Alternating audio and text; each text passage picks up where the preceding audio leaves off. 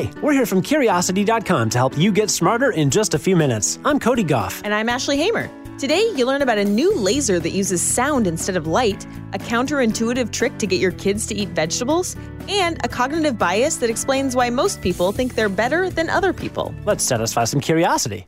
You're probably familiar with optical lasers, or lasers that use light. But have you ever heard of a laser made from sound waves? This new so-called phonon laser exists, and as reported by The Conversation, we could find uses for it in communication and sensing, like finding the mass of very small molecules. Let's back up, though, and first get into what makes an optical laser light special. While the light from a light bulb or the sun goes in every direction, the light from an optical laser is concentrated into a powerful beam, with the light waves emerging from it moving in the same direction, in step with each other. Since we can focus waves of light, it makes sense that we can focus waves of sound. I mean, after all, they're both made of waves, right? And scientists have done just that. The result is a phonon laser, where the oscillations of light waves are replaced by the vibrations of tiny solid particles, each about 100 nanometers in diameter, that are perfectly synchronized.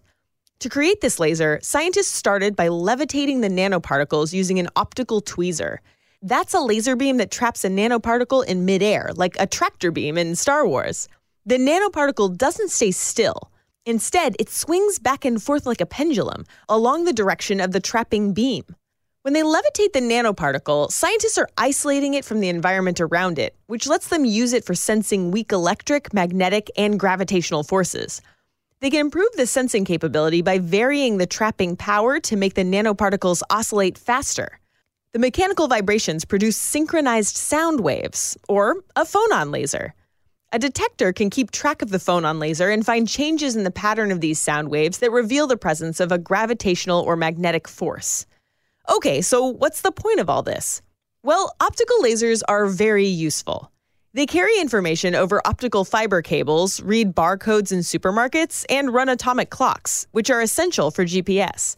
And the phonon laser can prove to be pretty useful too. The hope is that scientists will find a lot more uses for this technology in communication, sensing, and even other applications we can't even predict. A new study has uncovered a sneaky trick to get your kids to eat their greens. If you're a parent and you're looking for new ways to entice your kids to eat their veggies, then try this revelation. It seems that the less there is, the yummier it looks, and the more they want it. This story starts with two professors ordering avocado rolls for their kids in a Japanese restaurant. The kids had never been big fans of avocado before and were being predictably picky about the rolls. But instead of avoiding the food completely, the kids were extracting the slivers of avocado from the rolls and eating that. The parents ordered a plate of straight avocado, and the kids ate that up right away as well. Sure, maybe their kids had developed a sudden love of avocado, but what if it had something to do with the apparent scarcity of avocados in the rolls? Siblings fight over basically any limited resource. Could that include healthy foods? And could parents use this competitive tendency to their advantage? To figure this out, the professors headed off to a local nursery school for a series of experiments where they gave 4- and 5-year-olds both fun toys and healthy snacks. Sometimes they let them play or eat as much as they wanted. Other times they put limits on how much was available. Whether they were dealing with Legos, carrots, or grapes, the less of something the kids thought there was to go around, the more they wanted it. The results were pretty clear. If you want your kids to eat their fruit and veggies, just offer less of it. The study also found that children who thought the carrots were limited also thought they were more delicious. The professors have used this handy research-backed trick in their own homes to nudge their kids to eat their greens. And there might be a good chance it'll work in your home too. Give it a shot and let us know if it helps. Today's episode is sponsored by Indeed.com. When it comes to hiring, you do not have time to waste. You need help getting to your short list of qualified candidates fast. That's why you need Indeed.com. Post a job in minutes, set up screener questions, then zero in on qualified candidates using an intuitive online dashboard. And when you need to hire fast, accelerate your results with sponsored jobs. New users can try for free at Indeed.com/podcast. That's Indeed.com/podcast. Terms, conditions, and quality standards apply. If you consider yourself better than average, you're not alone. Research suggests the majority of people think exactly the same as you, which is kind of funny since, of course, it's mathematically impossible for everyone to be right about being better than everyone else. This persistent belief is known as the better than average effect, and it's a cornerstone of psychology research. So let's get into it. It goes by a bunch of different names, including the above average effect, the superiority bias, the leniency error, and the sense of relative superiority.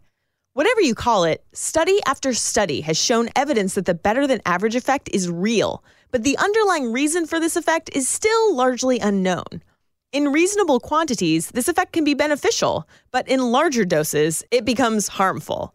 As The Economist puts it, believing that you can do better than the team's average in a race may motivate you to improve your time. But on the other hand, believing you can run twice as fast as average might mean you're setting yourself up for failure. Reality can only be distorted so far before it snaps. Unfortunately, studies have shown that reality can get very distorted. Research published in the British Journal of Social Psychology focused on convicted prisoners, people who are objectively below average on a wide variety of personality traits. The research found that when comparing themselves to other inmates, the prisoners rated themselves as more moral, trustworthy, honest, dependable, compassionate, generous, law-abiding, self-controlled, and kind. That might not be too surprising to hear when a prisoner was rating himself compared to other prisoners. But more surprising is the fact that they also rated themselves better than the average non-prisoner on all of the traits except law-abidingness.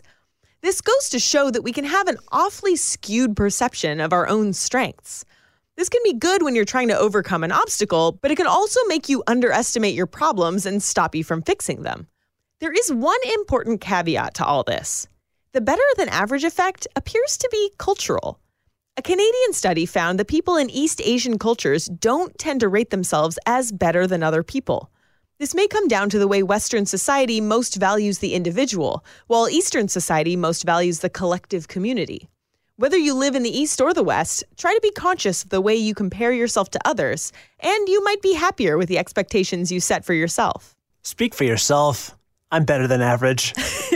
I objectively know that I'm not a better driver than most people. Do you? Yeah, I feel like that's the thing most people think about themselves, and I'm like, no, I'm probably pretty distracted, actually. Wow. Yeah. I don't know about driving, but I will tell you I am definitely better than the average parallel parker. Oh, no, yeah, me too. I think anyone who lives in a big city is a better parallel parker than anyone who doesn't live in a big city. I don't know. I've seen some cars basically parked in the middle of the road in Chicago. I think a lot of Chicagoans probably think they're better than others, but yeah. Now I can start to see where this research checks out. Totally. Read about today's stories and more on Curiosity.com. Join us again tomorrow for the award-winning Curiosity Daily and learn something new in just a few minutes. I'm Ashley Hamer. And I'm Cody Goff. Stay curious. On the Westwood One Podcast Network.